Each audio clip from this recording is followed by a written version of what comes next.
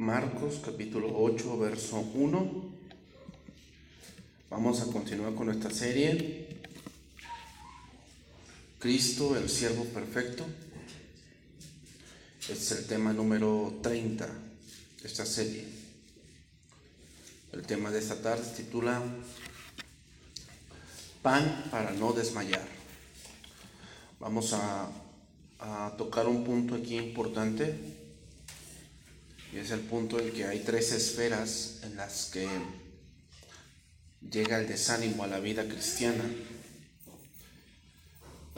Y el desánimo muchas veces no se quita con echarnos ganas, o sea, como que decimos, no, pues vamos a echarle ganas, vamos a darle con todo porque es año nuevo y toda la cosa. No es con eso. No vamos a lograr nada con eso. Tal vez por un momento nos podemos echar porras, pero después va a venir otra vez el desánimo. El desánimo es algo que viene para todos, hermanos. No importa lo mucho espiritual que tú seas o lo que mucho que tú pienses que eres, el desánimo viene a la vida cristiana por diferentes circunstancias. El punto no es que no me desanime, el punto es ¿qué hago ahí? Marcos 8:1. En aquellos días, como había una gran multitud y no tenían qué comer, Jesús llamó a sus discípulos y les dijo: tengo compasión de la gente porque ya hace 3 días que están conmigo y no tienen qué comer. Y si los enviaren ayunas a sus casas, no desmayarán en el camino. Se desmayarán en el camino, pues algunos de ellos han venido de lejos. Sus discípulos le respondieron: ¿de dónde podrá alguien saciar de pan a estos aquí en el desierto? Este milagro, hermanos, parece una repetición de lo anterior que vimos, la alimentación de los 5,000. Jesús, recordemos, vamos a hacer una recapitulación. Jesús se fue de Tiro, donde sanó a la hija de una mujer, y se fue a Decápolis, que significa 10 ciudades, y ahí sanó a un sordomudo. Es decir, en Decápolis es un pueblo no judío totalmente. Recuerden que era una parte siria, eran unas comunidades romanas o helénicas. Entonces había gentiles. Entonces esta alimentación en sí es para puros o la mayor parte gentiles. La alimentación de los 5,000 fue en gran parte para judíos. La alimentación de los 4,000 es para en gran parte no judíos. ¿Okay? Es una de las grandes diferencias entre estos relatos. Voy a mencionar otras. Un milagro sucede en Galilea y el otro sucede en Decápolis. ¿Okay? Esa es una gran diferencia entre la alimentación de los 5,000 y la alimentación de los 4,000. En los 5,000, la estancia que se ve ahí, el tiempo que estuvo la gente con Jesús es de un día. En este tiempo fueron 3. En este milagro. Son los discípulos, en la alimentación de los 5,000, son los discípulos quienes le dicen a Jesús que despida a la gente. Son los discípulos los que le dicen a Jesús: despide a la gente porque ya está siendo de noche y no hay quien les dé de comer. En esta ocasión es Jesús quien ve la situación. Es Él quien dice a los discípulos que no los quiere enviar en ayunas.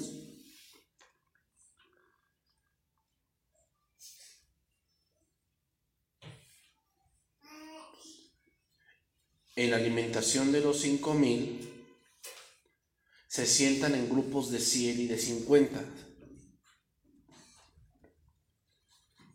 Y en este milagro no hay ninguna referencia de cómo se sentaron. No se sentaron en grupos, simplemente se sentaron en la hierba.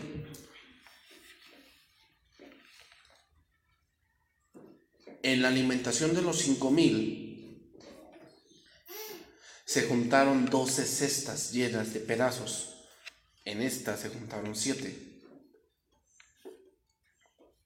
Y obviamente el punto más diferente de estos milagros es que en uno comen 5,000 y aquí comen 4,000.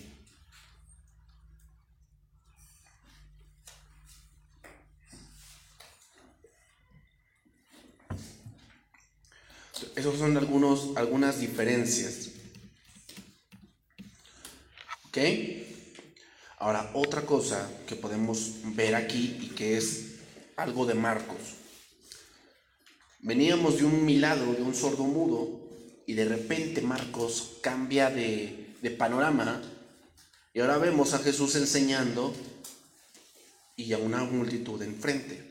Eso es algo típico de Marcos, que cambia abruptamente la narración.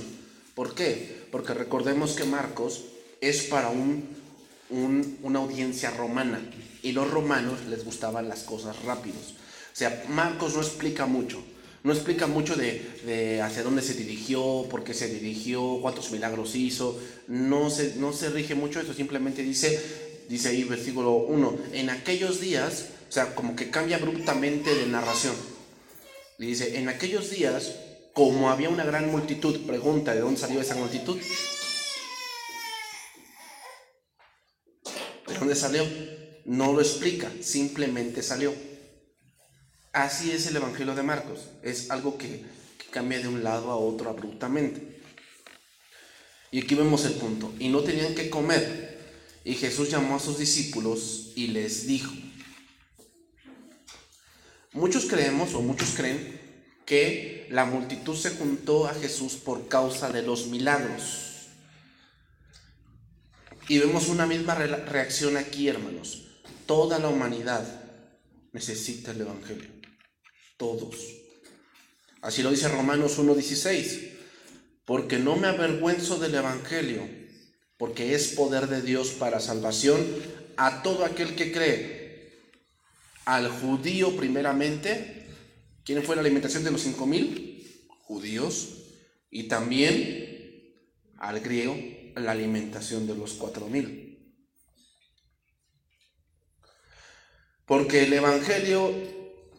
el Evangelio la justicia de Dios se revela por fe y para fe, como está escrito, mas el justo por la fe vivirá. Estamos aquí viendo cómo Pablo, con esta frase, está diciendo, toda la humanidad necesita de Cristo. Por eso, hermanos, siempre veremos esa reacción. ¿Cuál? La gente ve milagros, la gente se junta. La gente ve milagros, la gente se junta. Ahora, debemos de tener cuidado en esa parte, y ya les he mencionado esto y quiero que quede muy claro. La gente va a buscar siempre el beneficio propio, porque eso somos como humanidad. Buscamos el no sufrir. Por eso se han inventado muchas cosas. Se han inventado los fondos de ahorro, las afores, los CETES, se han inventado los seguros. ¿Por qué? Para que tú tengas una seguridad y no sufras. ¿Ok? Se han inventado las pensiones también. ¿Para qué? Bueno, pues si tú te mueres, tu esposa queda pensionada, o si tú te retiras, pues ya tienes una pensión, y entonces pues ya tienes un poquito menos de sufrimiento, vamos a ponerlo así. Entonces la gente siempre busca eso, la gente siempre va a buscar no sufrir tanto, y por eso buscan más comodidades, ganar más ganancias, tener un mejor trabajo, una mejor fuente de ingresos. Buscan el amor, buscan muchas cosas para tratar de no sufrir, ¿ok? Pero en el caso del cristiano, hermanos, Jesús nos dijo que en el mundo tendríamos aflicción, es decir, en el mundo todos sufren, de alguna u otra manera todos sufren. Por salud, por dinero, por familia, por sus hijos, por su esposa, por su esposo, por la colonia en la que viven, por su casa, por su auto. De alguna u otra manera todos sufren, ¿ok? El punto aquí es, hermanos, que busquemos a Dios no por el milagro, sino porque somos sus hijos, ¿ok? Es muy diferente. Hay mucha gente que busca a sus padres por solución a sus problemas, pero no porque es su padre.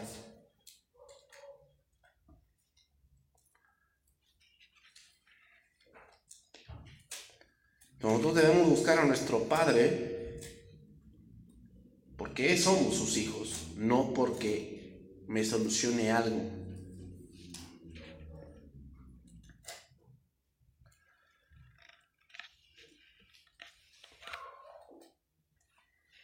Entonces seguimos ahí, Marcos 8:2. Tengo compasión de la gente, dice, porque ya hace 3 días que están conmigo y no tienen que comer. Nuevamente esa palabra, hermanos, compasión.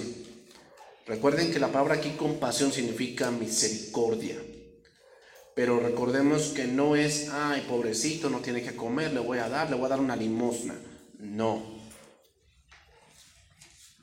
No es ese tipo de compasión la que siente el maestro, sino es una compasión que viene por una situación que está ocurriendo allí. No es simplemente porque no tienen que comer, sino es el por qué no tienen. ¿Ok? Entonces aquí nos vamos a hacer muchas veces una pregunta. ¿Cuándo debo tener compasión? Es una pregunta importante. Porque siempre, no, pues es que aquí me tienen que ayudar. Bueno, ¿cuándo debo ayudar a alguien?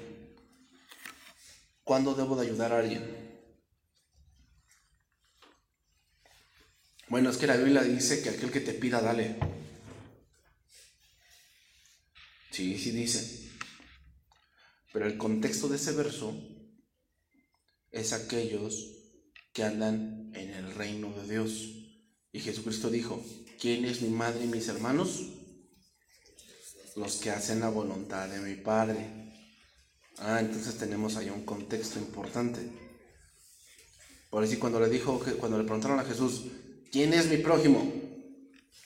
¿Y qué le relató Jesús? El buen samaritano. Y al final le dijo, ¿quién crees que fue el prójimo de ese hombre? ¿Y qué le dijo? El que usó de misericordia. Pues ¿quién es tu prójimo? Con el que puedes usar misericordia. No el que le tengas lástima. Que hay gente que le tenemos lástima. O sea, yo he visto mucha gente que le tengo lástima por cómo vive, pero así le gusta vivir. O sea, no es algo del que no pueda salir, así es que así él quiere vivir. Así les gusta vivir. ¿Cómo les gusta vivir? Pues les gusta vivir en problemas. Y tú los quieres sacar de allí, pero ellos no quieren salir. ¿Merecen que los ayudes? Pues no, a lo mejor no han entendido esa parte en la que ellos pueden tener algo mejor. Pero hermanos, recuerden, como se los dije la semana pasada, la pobreza no es no tener. La pobreza empieza en la mente. Hay mucha gente que es pobre. ¿Saben pero por qué? Porque así les gusta vivir. Hay gente que así les gusta vivir. Entonces, ¿qué podemos hacer con esa gente? Pues está difícil hacer algo por ellos. La verdad está difícil. O sea, ¿qué podemos hacer? Porque alguien que vive en adulterio le espera la pobreza. ¿Qué podemos hacer con un hombre que le gusta vivir con 5 mujeres? Y te dice, ayúdame porque pues no tengo para mantener a las 5. ¿Vas a ayudarlo? No, yo le voy a decir, mira, ¿sabes qué? Mejor arregla tu vida. Pero entonces, ¿dónde está tu amor? Ese es el amor, que te diga yo la verdad. ¿De qué te sirve que yo te dé para que mantengas tu pecado? Entonces muchas veces confundimos esa parte, hermanos. ¿Cuándo debo tener compasión? Veamos lo que dice el maestro. Número 1. Dice que tiene compasión porque hace 3 días que están con él.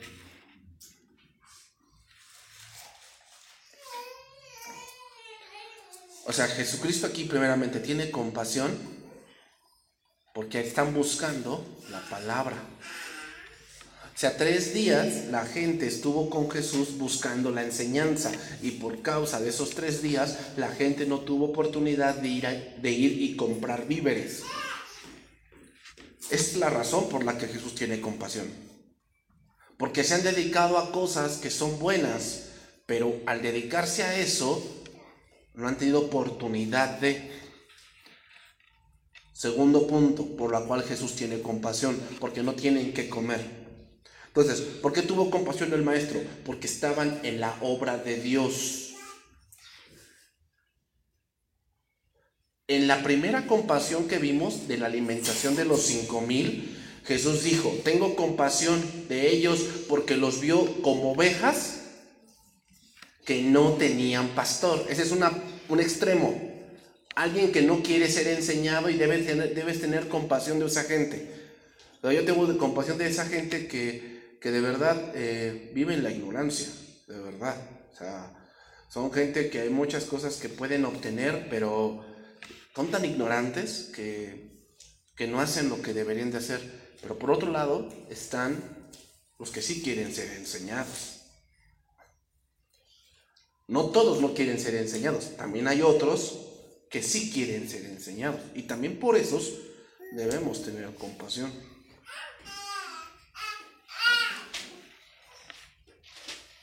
Entonces, otra cosa donde debe venir la compasión y es cuando alguien ha trabajado para tener su salario. Por algo trabajamos, ¿verdad? O sea, trabajamos porque al final de la jornada, ¿qué tendremos? Un resultado de ese trabajo. Voy a leer varios versos donde vemos esto.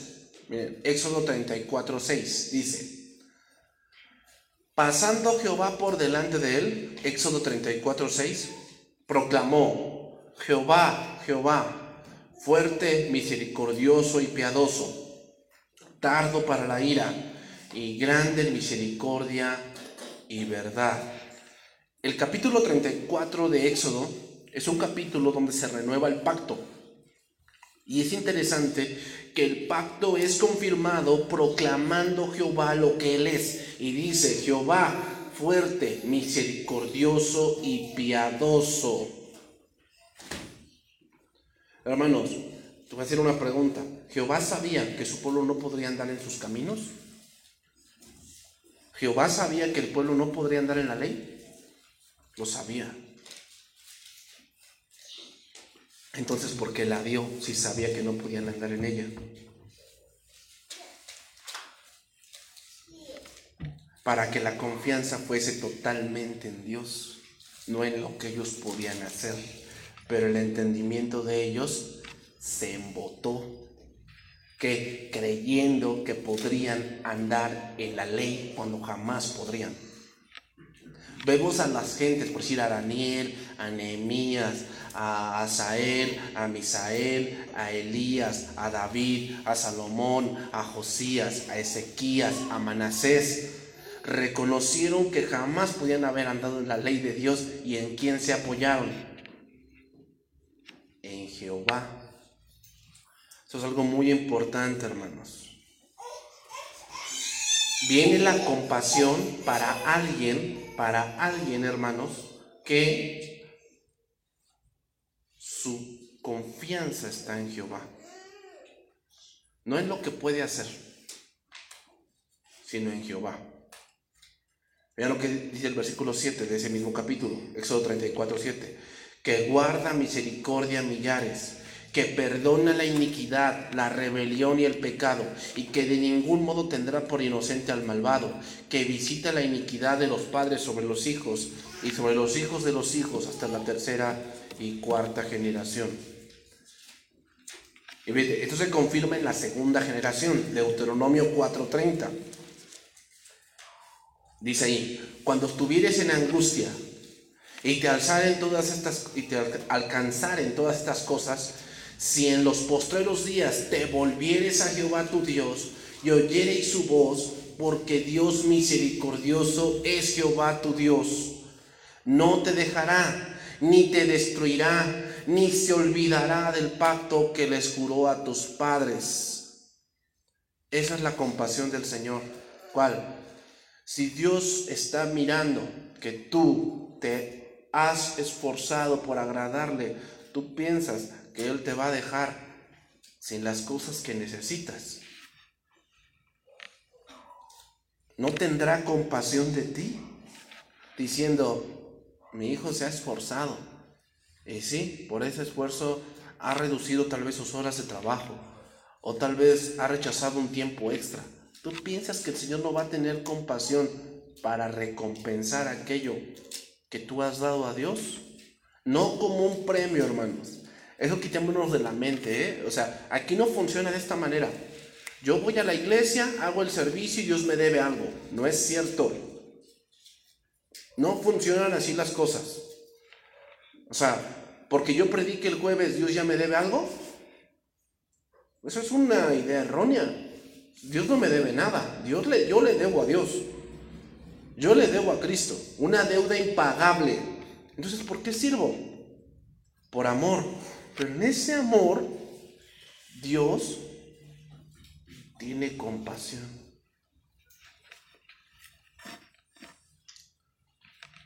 Cuando tu hijo hace algo, ¿tú le debes algo? O sea, si tu hijo barrió la casa, ¿tú le debes algo? No, si hablamos de deber, pues desde chico que lo viste, lo alimentaste, que su leche salía en 900,000 pesos, pues vamos a ver una deuda muy grande, ¿no? Vamos a decir que se tomaba 1,000 pesos a la semana. ¿Por cuánto tiempo? Que dejó de tomar leche a los 7 años. Vamos a ser benévolos. 7 años. Son 7 por 5 porque son 52 semanas. 35 por 1,000. 35,000. 350,000 más o menos. ¿Podrá pagarlos? Yo no te debo nada, mamá. Nada más estamos contando la leche, ¿eh? Falta el hospedaje. Faltan los pañales. O sea, si vamos a hablar de esos números, pues ahí nos vamos. ¿Pero acaso tu hijo le envías algo por cobrarle esa deuda? No. Y cuando tú ves que tu hijo tiene necesidad y que tú lo ves que se está esforzando en la escuela, ¿no tienes compasión y dices, me voy a esforzar un poco más para comprarle algo que le ayude? ¿O es porque le debes algo? Tengamos cuidado con ese pensamiento. Pero la Biblia dice que Dios no es deudor de nadie. Sí lo dice. Sí lo dice.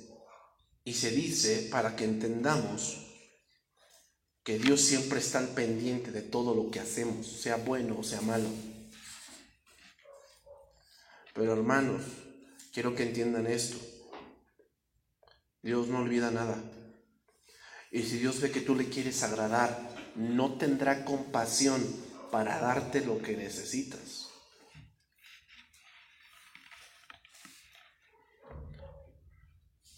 Salmo 103, versículo 8. Misericordioso y clemente es Jehová, lento para la ira y grande misericordia. ¿Por qué las dos cosas están juntas? Siempre que leemos misericordia, está la ira también. Porque no siempre hacemos cosas buenas. A veces metemos la pata, la regamos, y eso corresponde a que Dios se enoje, porque Dios también se enoja. Entonces, hermanos, Dios jamás se olvida del sustento de los suyos.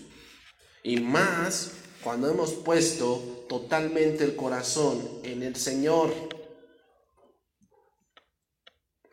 Recuerden esto, hermanos. Dios no mira las apariencias.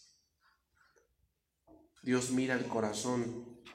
Dios no está mirando cuántas horas te tardaste en hacer ciertas cosas, sino la disposición. Si lo hiciste con el amor hacia Dios, si lo hiciste con el gozo hacia Dios, si lo hiciste con esa ansia de agradarle o lo hiciste por cumplir.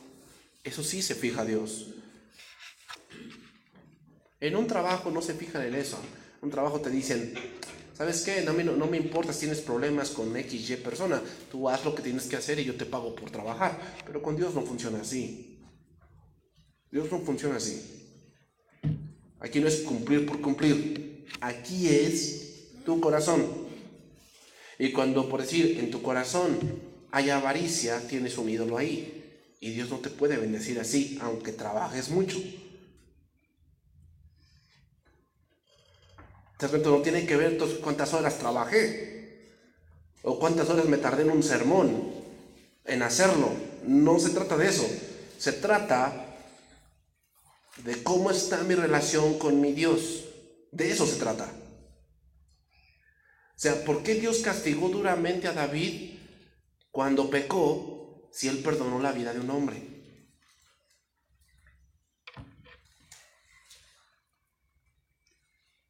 ¿No crees que como que parece injusto?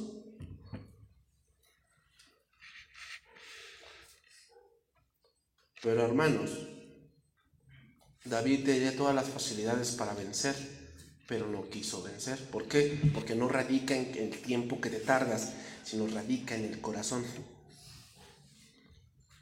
Eso es muy importante, hermanos. Por eso dice, sobre toda cosa guardada, guarda tu corazón. ¿Por qué? Porque si tu corazón está enfermo, no importa lo que hagas, no importa cuánto te tardes, no importa qué esmerado sea, si tu corazón está enfermo, delante de Dios lo que estás haciendo no vale. Y nos esmeramos por cuidar la apariencia, pero no nos esmeramos porque Dios de verdad me vea bien. Entonces regresamos a Marcos, capítulo 8, versículo 2. Dice, tengo compasión de la gente, porque ya hace 3 días que están conmigo y no tienen que comer. Si los enviaren ayunas a sus casas, se desmayarán en el camino, pues algunos de ellos han venido de lejos. Veamos, la gente no se había querido ir con tal de escuchar a Jesús. ¿Okay? Entonces, este verso nos habla por qué muchos han desmayado en la vida cristiana, porque andan en ayunas. Es decir, andan sin la comida espiritual. Y hermanos, esto es importante porque podemos andar con el Señor, es decir, en el servicio, pero en ayunas, y eso hace que desmayemos. Una cosa es tu servicio y otra cosa es tu alimentación espiritual. ¿Qué? Una cosa es tu servicio y otra cosa es tu alimentación espiritual. Si descuidamos la alimentación espiritual en el servicio, ¿sabes qué va a venir? Desánimo. Va a venir desánimo. ¿Por qué? Porque tú esperas ver ciertos resultados. Es importante la alimentación si no queremos desmayar en nuestro ministerio y también en nuestra vida cristiana. La alimentación espiritual es importante. Ahora, hay 3 esferas donde muchas veces el desánimo va a venir. La primera, la familia. Cuando me refiero a familia, me refiero a los que son más cercanos a ti. En este caso, tus hijos y esposa o esposo. Eso es tu familia. ¿Ok? Eso es tu familia. ¿Por qué van a venir? ¿Por qué muchas veces viene el desánimo allí, en tu familia? ¿Qué pasa cuando alguno de los integrantes de la familia se rebela? Viene desánimo, porque tú sientes que has hecho lo mejor para que eso no suceda. Pero hermanos, te voy a decir algo, la rebeldía no es una etapa, la rebeldía es un pecado. Que muchas veces, ¿qué está en la etapa de la rebeldía?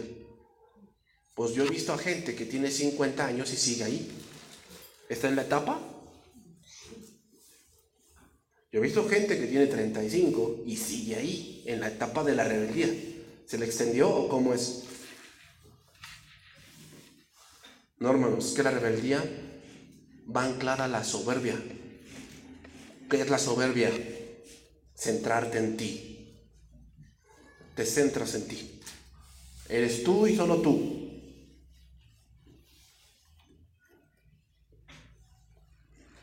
Por eso ves que esa persona que es rebelde toma decisiones que le convengan a él. No que le convengan a su familia, que le convengan a él. Y ahí viene desánimo.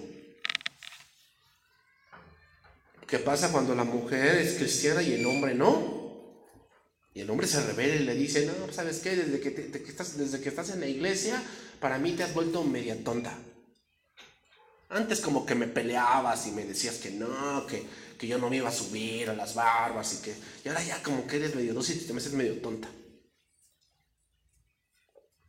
Y a veces pasa al revés.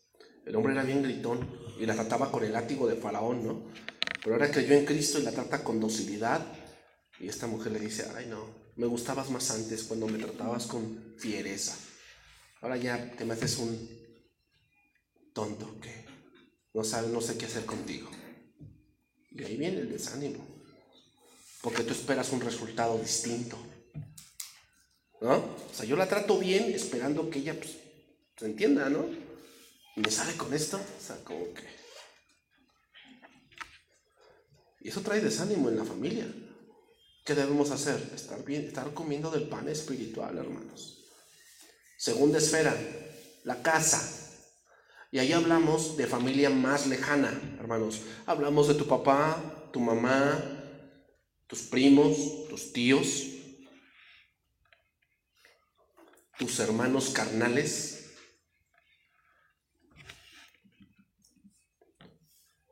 También si eres casado hablamos de la familia política de tu esposa o de tu esposo. Y ahorita muchos en estas reuniones que se tuvieron 24, 25, primero, 31, para muchos fue de desánimo. ¿Por qué? El ver cómo la familia está completamente destruida y se juntan por apariencia, pero están completamente destruidos. Tu primo anda con 2 mujeres, la prima también anda con 2 hombres, el otro primo ya embarazó a 2, la sobrina que tiene 16, 17 años ya salió embarazada y no sabe quién es el papá. Y tú ves que todo es un desbarajuste. Y tú dices, esta es la familia que tengo. Y se juntan por apariencia, pero eso trae desánimo porque tú ves que dices, yo quisiera arreglar la vida de estos hombres, pero ¿cómo le hago? Y dices, les hablo de Cristo, sí, pero... O sea, todavía que andan mal, rechazan el regalo de Dios. Eso trae desánimo. Desánimo porque ves a tu mamá que recibe su pensión y la misma pensión que sus hijos le roban, la quitan. Y tú te enojas por dentro y tú dices, ¿por qué hacen eso? Si ni yo hago eso. Y te dicen, tú por tonto, pero nosotros sí. Y eso trae desánimo. Porque te piensas a poner a pensar que, ¿y si te pasa eso a ti? Es otra esfera donde hay desánimo. Y si tú no estás bien firme, si no estás comiendo espiritualmente de la palabra, vas a empezar a pensar que esa es la vida que tú deberías llevar. Una vida desordenada, banal, terrenal, sin ningún oficio, sin ningún sin tener a Dios en cuenta. Y otra esfera, parece paradójico, hermanos, esta tercera esfera, pero es una realidad, el templo.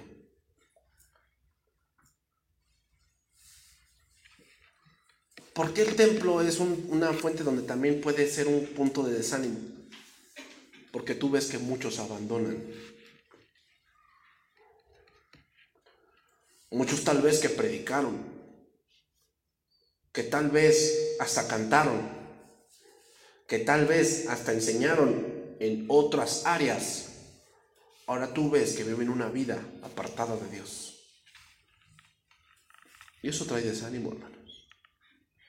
Yo te voy a ser sincero, yo en el punto personal, luego veo cosas que publican en el Twitter, varios conocidos que yo tengo, y publican, pues obviamente en las redes sociales publican su mejor rostro, y publican todo ese tipo de cosas, y los veo que andan aquí, y allá, y allá, y allá, y allá, pero de Dios no hay nada.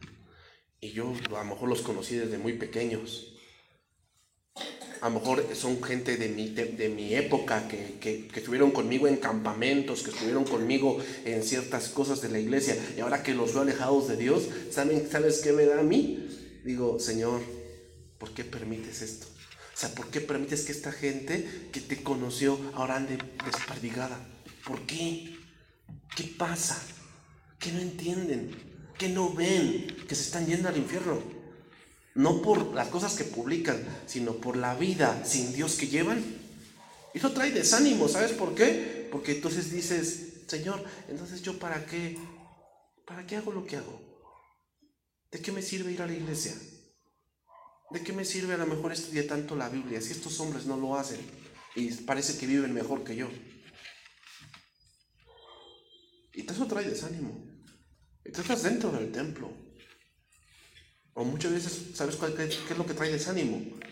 El ver tu propia vida, que has avanzado poquito nada más. Y que tú quieres vencer más cosas en tu vida, vencer más pensamientos, tener un mejor hábito de estudio, a lo mejor un mejor hábito de escritura, un mejor hábito de entendimiento, y sabes que no has avanzado tanto. Eso trae desánimo.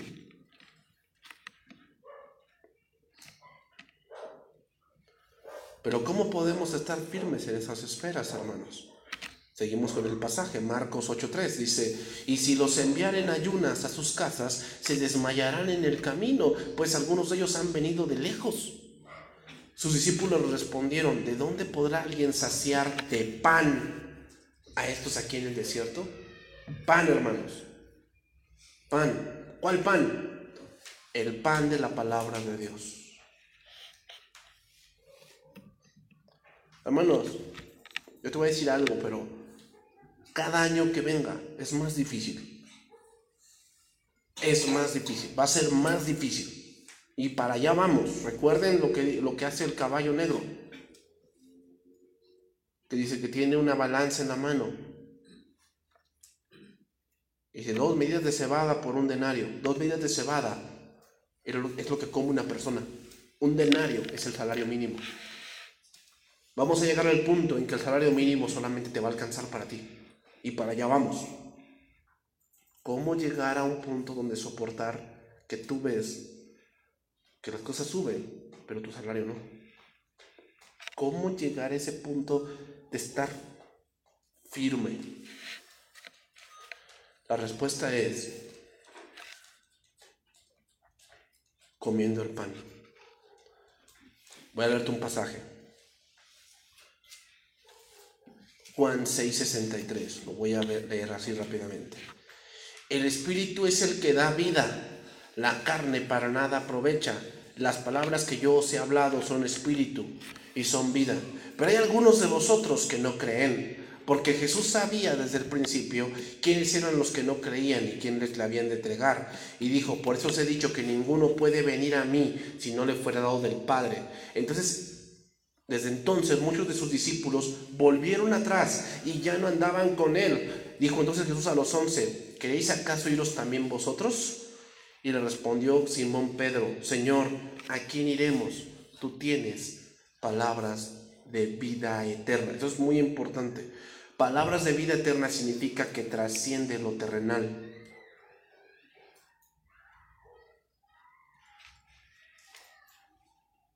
Hermanos, es en el pan de vida donde te vas a dar cuenta hasta dónde puede llegar lo que tanto publican en Facebook. Tú puedes ver a esa persona que está en París, o está en el Ojo de Londres, o está en el Arco de Alemania, o está en la Ciudad de México, o está en la frontera, está en Tijuana, pero eso a lo mejor causa punzones en tu corazón y causa que tú dices, yo quisiera eso.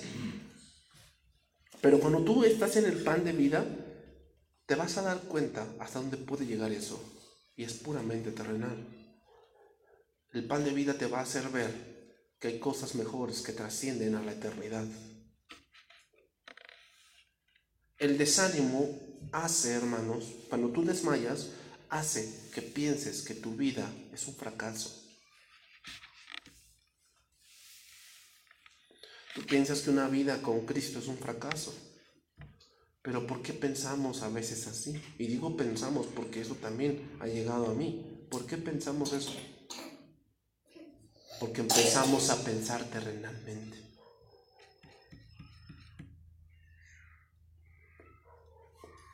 Aquí la palabra desmayar significa relajarse, desampararse. Fíjate nada más. Voy a leer algunos versos donde está esta palabra. La palabra hebrea es ekluo. Y esta palabra se encuentra, es interesante, en varios versos donde se compara lo terrenal con lo eterno. Nada más anótalos, te los voy a leer algunos. Gálatas 6:8. Porque el que siembra para la carne, de la carne segará corrupción, mas el que siembra para el espíritu, del espíritu segará vida eterna. No nos cansemos pues de hacer el bien, porque a su tiempo segaremos si no desmayamos. Es interesante, el verso anterior dice, no erréis, Dios no puede ser burlado, pues todo lo que el hombre sembrare, eso también segará. ¿Te das cuenta? O sea, tú en un punto de desánimo estás pensando que lo que él está sembrando en la carne trae mejores resultados que lo que se siembra en el espíritu, y desmayas. El pan de vida va a hacer que tú no veas de esa manera. Por eso no nos cansemos pues de hacer el bien, porque a su tiempo segaremos. Otro pasaje, Hebreos 12:1. El contexto de este verso ya sabes cuál es, el pasillo de la fe. Hebreos 11. Es después la fe, la certeza de lo que se espera, la convicción de lo que no se ve, y empezamos a ver campeones, ¿no? Enoc, Abraham, Caín, Abel, Sansón, David, Salomón, Daniel, Jefté, Débora, campeones de la fe.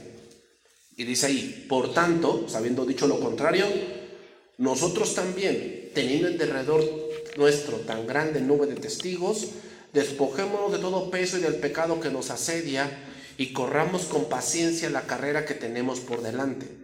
Puestos los ojos en Jesús, el autor y consumador de la fe, el cual por el gozo puesto delante de él, sufrió la cruz, menospreciando lo oprobio, y se sentó a la diestra del trono de Dios. Considerad aquel que sufrió tal contradicción de pecadores contra sí mismo, para que vuestro ánimo no se canse hasta desmayar. Otra vez esa palabra, ekleon.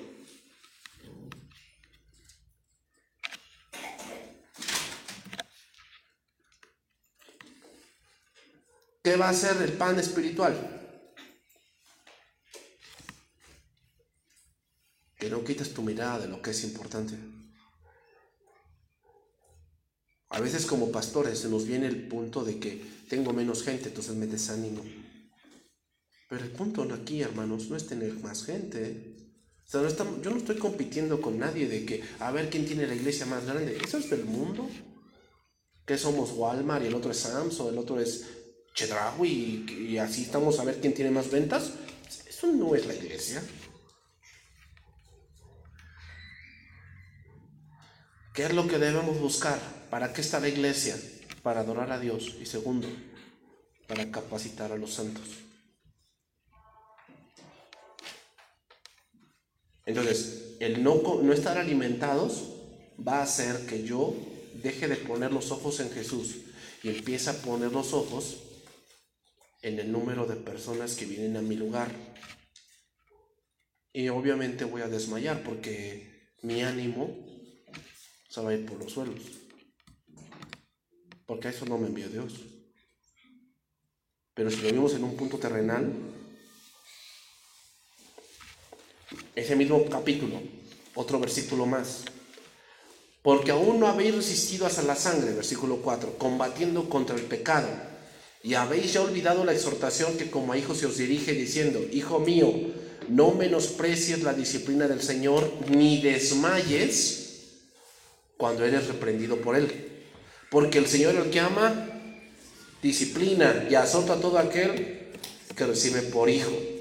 Si soportáis la disciplina, Dios os trata como a hijos, porque ¿qué hijo es aquel a quien el Padre no disciplina? Nuevamente, esa palabra se repite ahí mismo en ese versículo, capítulo 12 de Hebreos, dándonos a entender que podemos ver cómo el Señor nos disciplina y otros parece que no les pasa nada. ¿No ha pasado eso? ¿No has visto eso?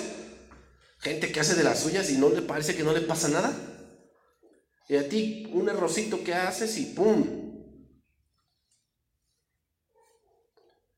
¿Te rebota? ¿Cuál es la razón que da Hebreos para eso? Para que no te desanimes. Eres hijo.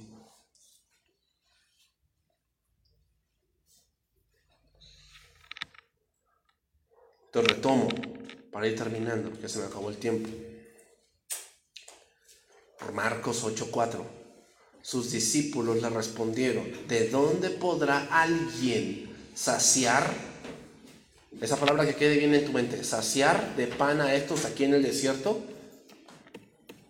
¿Quién podrá saciarnos? ¿Quién podrá hacernos estar firme? El pan de la palabra de Dios. Las palabras de vida de Jesucristo. Sigue diciendo versículo 5. Y les preguntó: ¿cuántos panes tenéis? Si leemos esto en el Evangelio de Mateo, hermanos, se menciona que tenían 7 panes y unos cuantos pececillos, no sé si es el número, pero Marcos se enfoca en el pan, solamente el pan. Nos hace pensar, hermanos, en lo que el hombre necesita. Hay cosas que el hombre necesita para vivir y hay cosas para estar cómodos. Unas cosas se necesitan para vivir y otra cosa es para estar cómodos. Por decir, un auto no necesitas para vivir, eso es una comodidad. No lo necesitas para vivir. Pero el pan sí se necesita para vivir. Todos los días comemos. ¿Ok? Esas cosas para vivir solamente las puede dar Dios.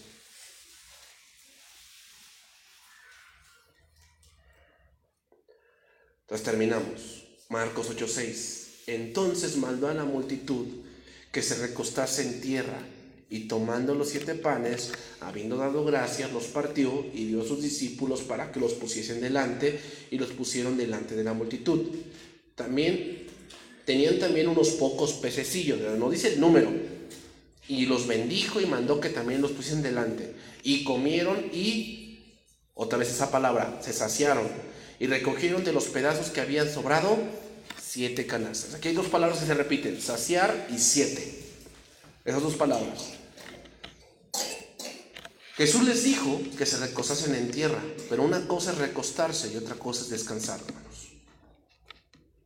O sea, mira, a mí me pasó esta semana, se me constipó la nariz, yo estaba acostado, pero no descansaba. Entonces, tú puedes estar en una manera haciendo algo para tu seguridad, pero no descansas. ¿Qué día reposó el Señor? El 7º día. Veamos algo interesante, te lo voy a leer rápidamente. Hebreos 3:7.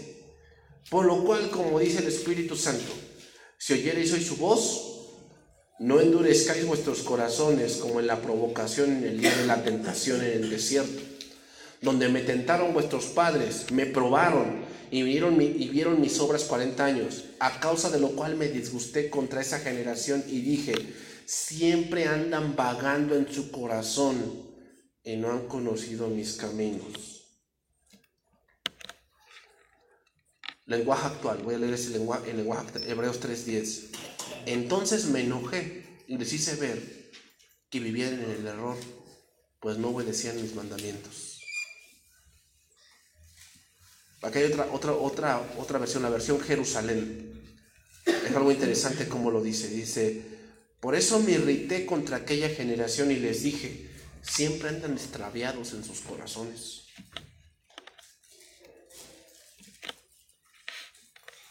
Una cosa es recostarse en tierra, hermanos. Tal vez muchos se sienten seguros por cosas terrenales en varios ámbitos, sin embargo no reposan. ¿Qué es andar extraviado, hermanos? En el punto espiritual.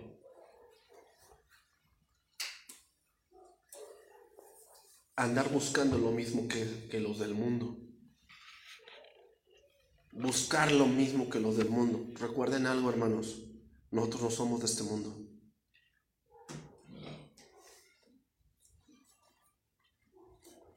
Nosotros no somos de este mundo. Nosotros somos extranjeros. La palabra, hermanos, no solamente debe saciarnos, debe traernos descanso. Eso es algo muy importante, hermanos. En un mundo lleno de estrés, el cristiano es el que debe tener más seguridad. ¿Por qué? Porque tiene a Dios. Y si un cristiano que se diga cristiano no está seguro en Dios, lo que me está diciendo es que él anda en ayunas y está próximo a desmayar.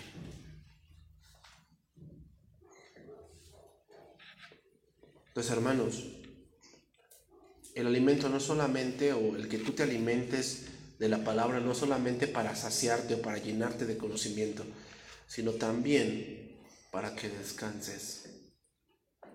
Tienes que descansar en Dios. Podemos dar 2, 3, 4 meses de descanso, que ya no tengamos más reuniones para que tengas más días libres, pero puedes tener muchos días libres y no tener descanso. Porque el descanso no viene por el no hacer nada. El descanso viene porque conoces a Dios.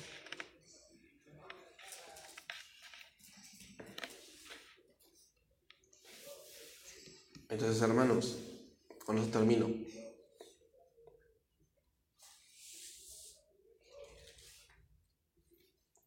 La alimentación espiritual es importante.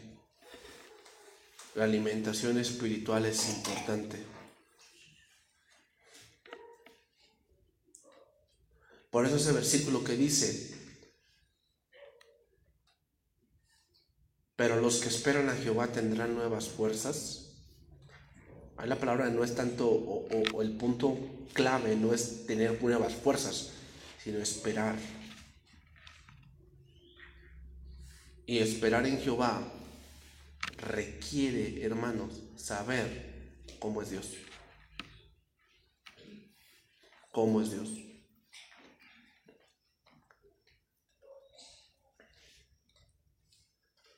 Entonces, hermanos, debemos comer la palabra no solamente por saciar el espíritu, debemos comer la palabra por tener descanso.